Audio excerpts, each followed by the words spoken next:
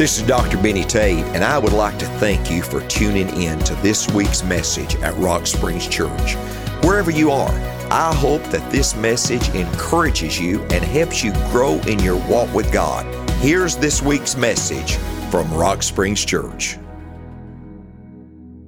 Genesis chapter 24, verse 19 says this, "And when she had done giving him drink, she said, I will draw water for thy camels also, for they have done drinking. And when she had given him drink, she said, I will draw water for thy camels also, until they have done drinking." There was a gentleman, there was a singer by the name of David Allan Coe. David Allan Coe. I don't know if you remember that name.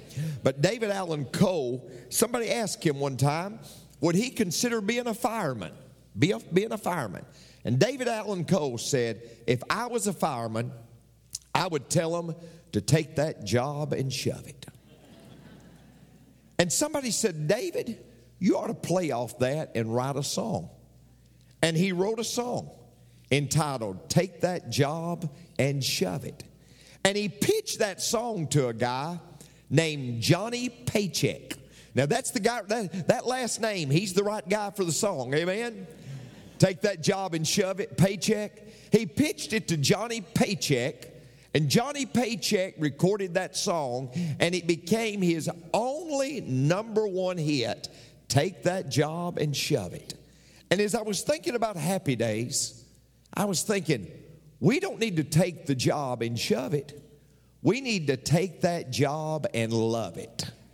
Take that job and love it. Because it's so important that we have happy days at our work. Think about this. The average life, your life, my life, you'll spend 90,000 hours at work. If you just live a normal life, you'll spend 90,000 hours at work. One third of your life will be spent at work. And here's what's interesting. We spend all those hours at work, but 80% of people are dissatisfied with their jobs. 80%. Do you realize, folks, that more heart attacks take place on Monday morning than any other time during the week? Because 29% of Americans, people just like you, people just like me, equate their work as prison. Prison. So how do we take that job and love it? Now let me lay some groundwork. First of all, folks, God wants us to work. God wants us to work. There won't nothing work in your life until you do. The harder you work, the luckier you'll get. Amen? Work's a four-letter word that America needs to learn. We've got to work. And somebody said, Pastor, that was because of the curse and Satan and the curse on man. No, it wasn't. Work was instituted before the curse. Look what Genesis 2:15 says. And the Lord God took the man and put him in the garden to dress it and to keep it. God said, hey, Adam, I want you to work. It's that simple. You say, my husband loves me so deeply. Well, he does love you so deeply, but he needs to work. Amen? He needs to work. It's a responsibility. Now, let me say this, folks. There's different, when I'm studying the Bible, you say, what translation do you have? I probably have 20. I'm not exaggerating. And when I look at a scripture, I look at different translations of the scripture. And I love this translation of Thessalonians. It's actually from the Message. Look what it says. Don't you remember the rule we had when we lived with you? If you don't work, you don't eat. Now, I'm not talking about a person that's physically disabled. I'm talking about a person that's, well, anyway. And now we're getting reports that a bunch of lazy good-for-nothings, boy, I tell you, see, the guy that's seeking employment maybe not necessarily be seeking work, amen? a bunch of lazy good-for-nothings are taking advantage of you. This must not be tolerated. We command them to get to work immediately, no excuses, no arguments, and earn their own keep. Friends, don't slack off in doing your duty. Now, parents, look here. As a parent, I did a whole lot of things wrong. I was not the greatest parent. I was gone a lot preaching. But one of the greatest things I did was when my child reached a certain age, we made our way to Chick-fil-A, and I got her a job. And the greatest thing you can do for your children is to teach them the importance of working and teach it to them early on. That didn't cost you nothing. All right. Now, how can I take my job and love it? Let me give you some principles. Number one, start to play. Start to play. I never thought about this until this week. Do you realize, folks, of the 41,173 verses in the Bible, the very first one has to do with work? Did you ever think about that? In the beginning, God created. God created the world, the rocks, the reels, the holes, the hills, the birds, the bees, the flowers, and the trees. But in the beginning, God created the heaven and the earth. Here's God our Father. He created. He worked. And you know what's amazing? After He created everything, look what verse 31 says. And God saw everything that He had made, and behold, it was very good. What'd God do? God worked, and then He felt good about His work. So when I'm saying start to play, here's the secret to occupational success. Find something that you enjoy doing and learn to do it well enough that people will pay you for doing it. Find something. That's where God's gifted you anyway. Find something. If you say, Pastor Benny, I hate my job, it's a good indicator that's not your giftedness. If you say, Brother Benny, I just about have a heart attack every Monday morning, well, you're probably at the wrong place. You say, well, thank God I'm going to quit in the morning. No.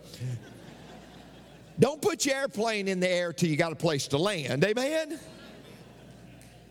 But what I'm saying, find what you enjoy doing and learn to do it well enough that people will pay you for doing it.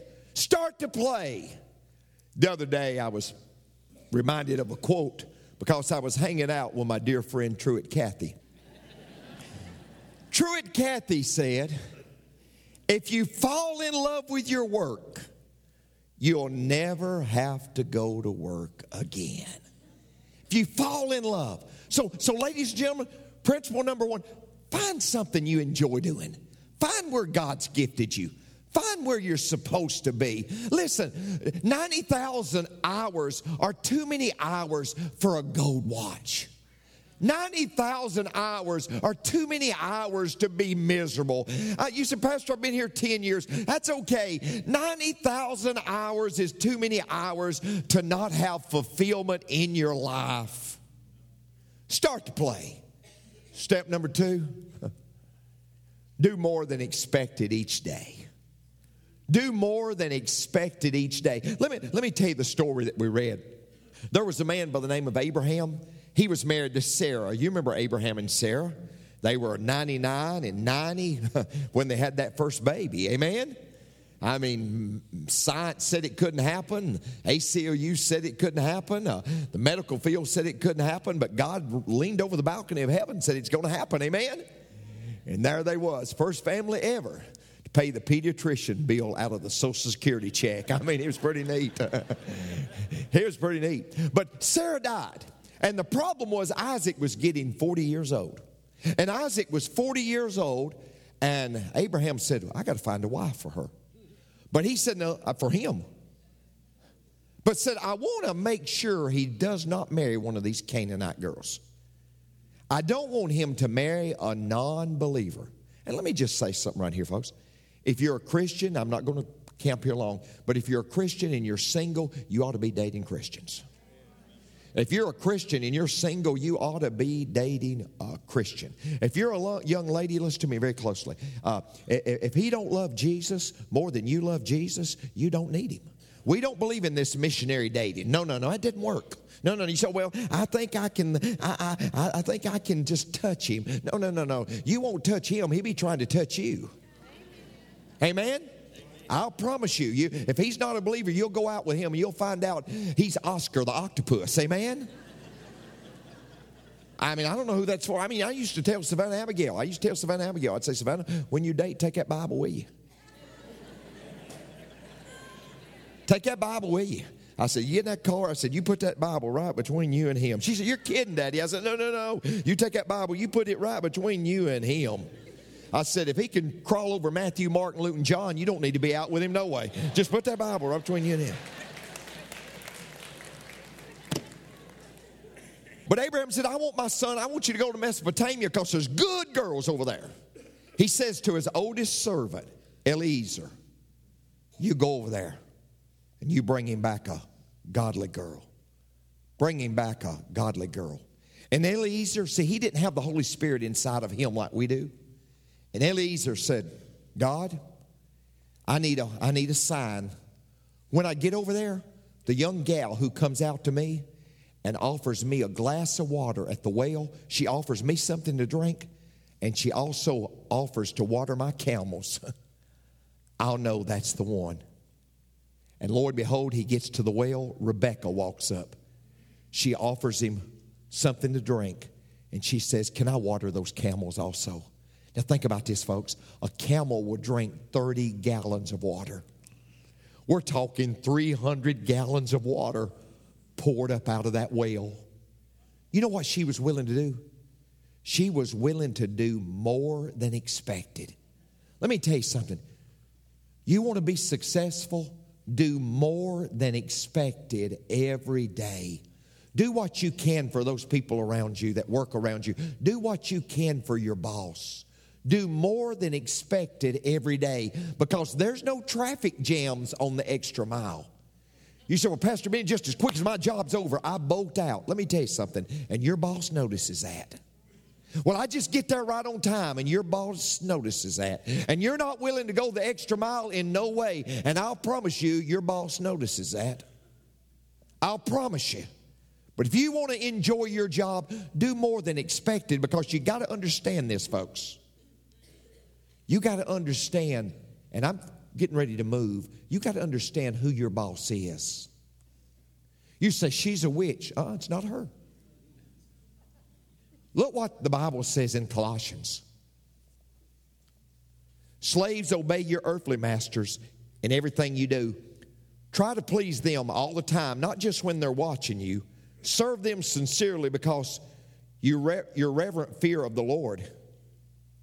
Working willingly at whatsoever you do, as though you were working for the Lord rather than for people.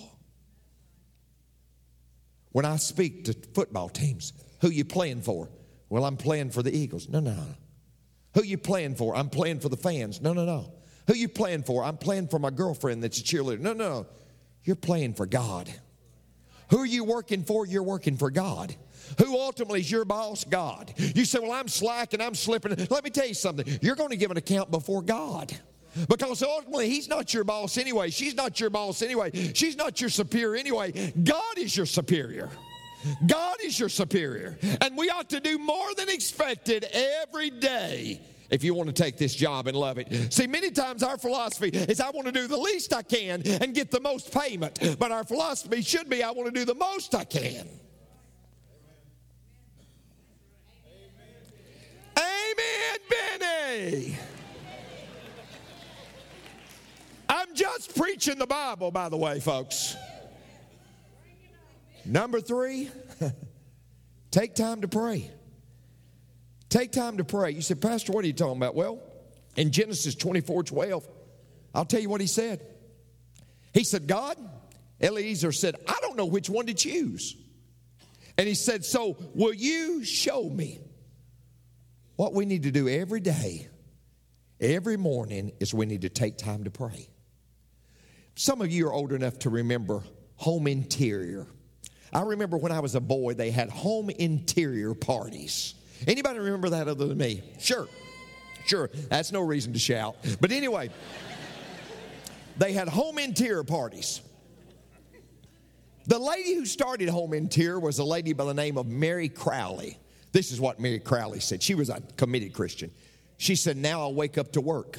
I pray the Lord I will not shirk. If I should die before tonight, I pray the Lord my work's all right. What you got to understand, folks, we need to be praying because your work is a ministry.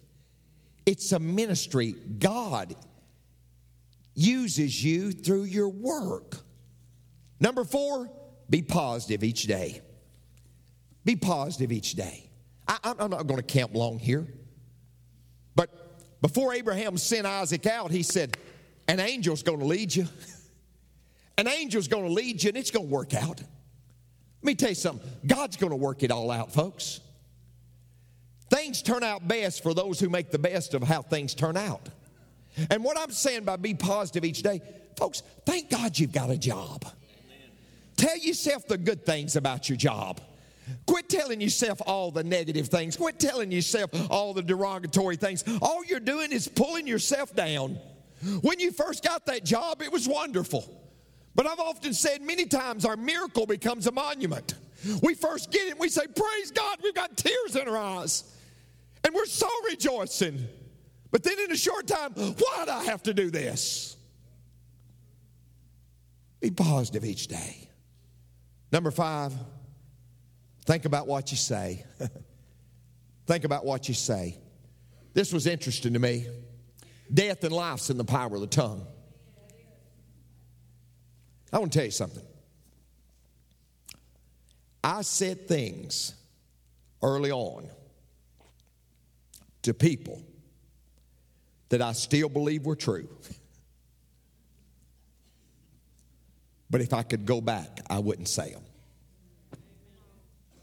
See, folks, most preachers want to talk about all the men in the Bible's faults, but they never want to talk about their own. They want to tell the story about Peter messing up and David messing up and Jonah messing up, but they're never willing to be transparent enough to say they messed up. No. There's a lot of things that I've said that if I could go back, I wish I'd not said those things. She said, well, it felt so good at the time. Yeah, it felt so good at the time, but listen to me very closely. Listen to me very closely. Shortly after, it's not going to feel so good, and you're going to have to go apologize to have peace with God. See, 87% of people that are fired, that are terminated, they're not terminated because they're incapable of doing the job. 87% of people that are fired because they can't get along with other people. All I'm going to say is think about what you say. Somebody said, well, Pastor Benny, if you think it, you might as well say it. I don't know who told you that, but that's stupid. That's stupid. Somebody said, I can't believe the things you say in the pulpit. Folks, you couldn't believe the things I didn't say that come to my mind. Amen. Okay, number 6. Prepare to pay. Prepare to pay. Now, let me explain this. This lady, Rebecca, goes down there and draws water. And she becomes the wife of Isaac. And then she becomes the great, great, great, great, great grandmother of Jesus Christ. But she didn't realize that, folks, every day when she went down there to just draw the water. It was just a normal, daily job. See, you're going to have more maintenance days at work than you're going to have magnificent days at work. Everything nice has a price. But many times we want a quantum leap. And many times we want to get married. And we want to have in 2 years what it took mom and daddy 30 years to get. When we need to prepare to pay. Because everything nice has a price. Number 7, plan to stay. Plan to stay. The average American has 8 different jobs by the time they're 30. I want to encourage you to get somewhere, find where God's gifted you, and stay there. Pastor, I was here a year and God led me away and I was there 6 months. No, you were. No, God didn't lead you away. He don't change his mind that fast. Somebody's leading you, but it's not God. Last Sunday I was asked, how do you stay at a church 30 years? Well, when I wanted to leave, I just stayed. And when the people wanted me to leave, I just stayed. Just stay. Plan to stay. I remember one day I walked out into the yard and I said to Barbara, I said, you see that right over there? I said, that's a mushroom. She said, yeah. She said, it just came up. I said, yeah, after it rained. It came up in 6 hours. Just bonsai, mushroom. But I said, Barbara, look at that. That's an oak tree. Massive limbs. I said, boy, we got something there. She said, yeah, we got something. But I said, it took 60 years. It took 60 years. And I said, I don't want to be that mushroom. I want to be that oak tree. Amen? Yeah. And I said, you know what's so wonderful, Barbara? I can be that oak tree because that oak tree is just a nut that refused to quit. Folks, let me tell you something. We're living in a day when people are quitting on their marriages. My God, we had problems. You quit because you had problems. Do you think there's a marriage anywhere that don't have problems? Do you think, listen folks, Barbara and I have never fussed, but my God, we've had some intensive fellowship. Do you think there's a marriage somewhere that's perfect? Heaven's that place, folks. It's not here. You say, but oh, Brother Benny, our marriage was made in heaven. So was thunder and lightning. Amen. You say, oh, God, I married her and she looked like Wonder Woman. Oh, but now I wonder if she's a woman. Oh. That's what I'm going to talk about next week. The last message, how to have a happy home, how to have a happy marriage, how to have a happy family. You need to bring everybody you can possibly bring. Because, see, folks, we start out and it's ideal. And then we have some ordeals. And then we're looking for a new deal. But let me tell you something. I don't know what marriage you're in. I don't know if you're in your first, second, third, fourth, fifth, sixth, seventh, eighth. I don't know what you're in right now. But you come up close, I'll tell you the will of God is for you to stick with that marriage. That's the will of God. Whatever one you're in right now, you stick with that marriage. Even if you're going through hard times, you stick in there because I know that's the will of God from the Word of God. Amen? So plan to stay. Plan to stay. Just find something and stay there a while. Stay there a while. Dave Thomas said, only do one thing at a time and only a few things in a lifetime. And then the last point, find your way. Find your way. What I mean by that, folks, everything that I've said today is wood, hay, and stubble if you don't find your way. I recently read a book by Carly Fiorina. It was entitled, Find Your Way. This is what she said. She said, people never change. Now, let me explain that point. She said, sure, we change our hairstyles, our fashion trends, our home decor, our exercise regimens, our parenting approaches, our spending patterns, our modes of transportation, our preferred forms of entertainment, and relationship patterns all the time. But behind and beneath and alongside all the window dressing is the same human soul that has always been there, longing for the same things we've always wanted: meaning, purpose, fulfillment, dignity, love, and peace. And folks, when we look at finding our way, there was a man in the Bible that would have made Bill Gates look like a pauper. His name was Solomon. And let me tell you about this guy. Solomon tried it with women.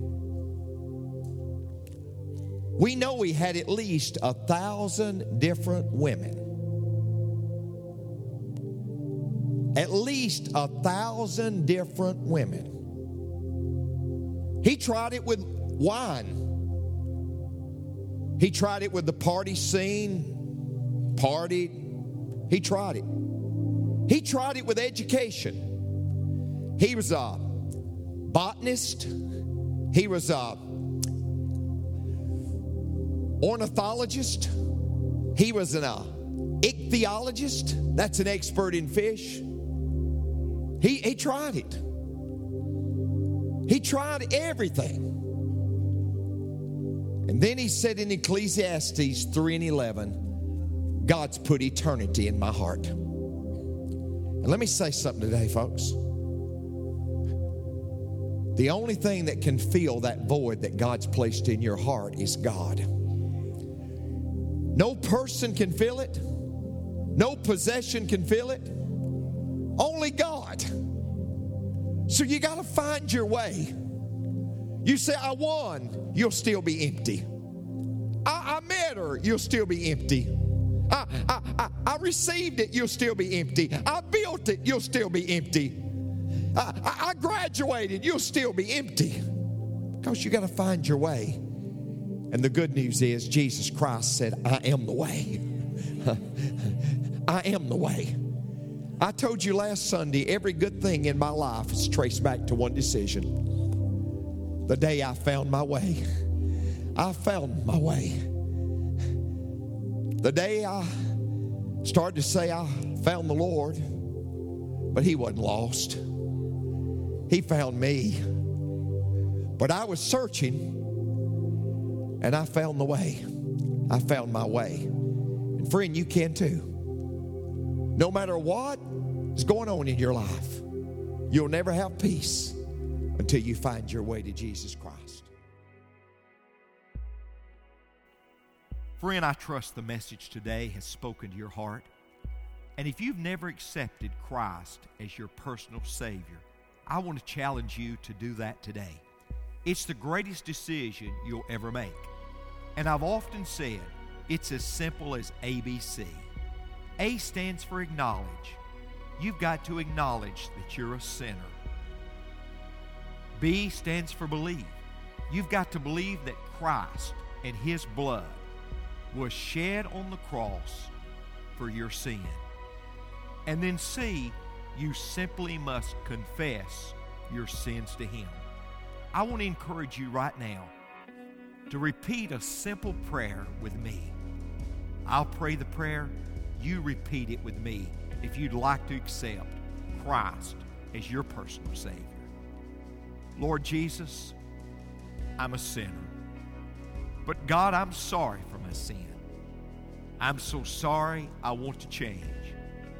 I believe that You died for my sin, and I confess my sin to You right now. Come into my heart, Lord, and forgive me of all my sin. Now thank You, Lord, for forgiving me. Thank You for coming in to my life. Amen. Friend, congratulations on the greatest decision that you'll ever make.